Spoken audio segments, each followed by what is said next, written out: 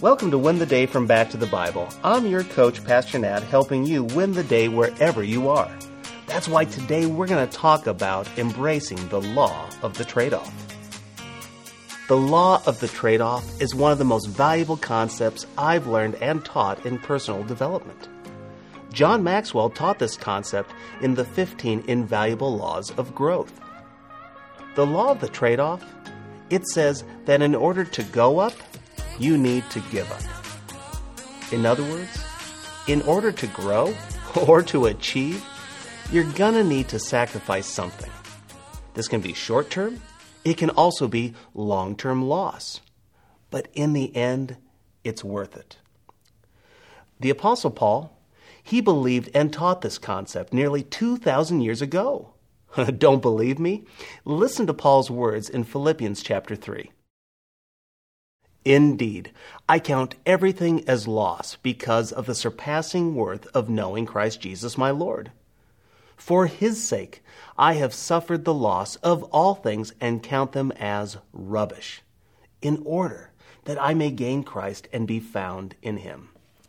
Paul has been pressing the importance of salvation by grace alone. He said in the previous verses, if anyone had a reason to get into heaven based on their resume, on their performance, it was him. It's Paul. But Christ helped him realize he was actually wasting his time.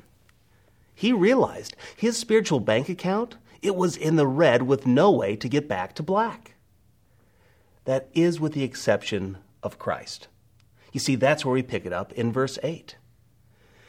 He says, I count everything as a loss in comparison to knowing Christ. I want us to camp here for a moment because Paul says, my prestige, my influence, my reputation, my money, my power, my prestige, my relational capital, it was actually worth nothing compared to knowing Christ.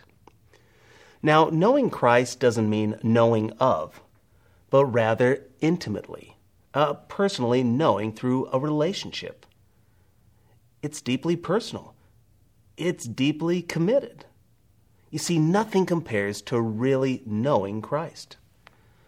But then Paul drives it home by saying, I gave it all up. I gave it all up for Christ. Why? Because compared to Jesus and being in a relationship with him, it's rubbish. Now, you may not know this, but the word that he uses here is the equivalent of a curse word. But since this is a Bible teaching podcast, we'll just translate it as rubbish or poop. Okay, that's the clean way of saying it. Paul says, all the good things I have done, all those religious acts that I did, it was just one big poop-stained underwear. That is what he is saying. And he says, I'm going to throw it away. I'm going to burn it. Because Christ, he's worth it all. What about you, friend? Is Christ that precious to you? If God called you to give up your golf for Christ, would you? Is he worth it? If God called you away from your family, would you go? Is Christ worth it? If God called you away from your Netflix or your Amazon Prime shows, would you go? Is Christ worth it? If God called you away from your ministry, would you do it?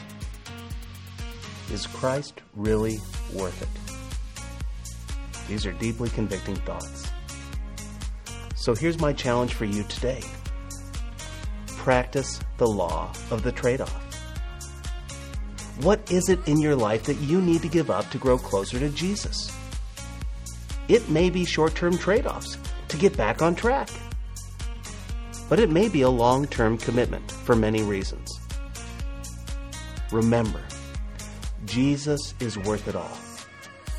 When we give up the things of this world for knowing Christ, we don't just win the day, we conquer.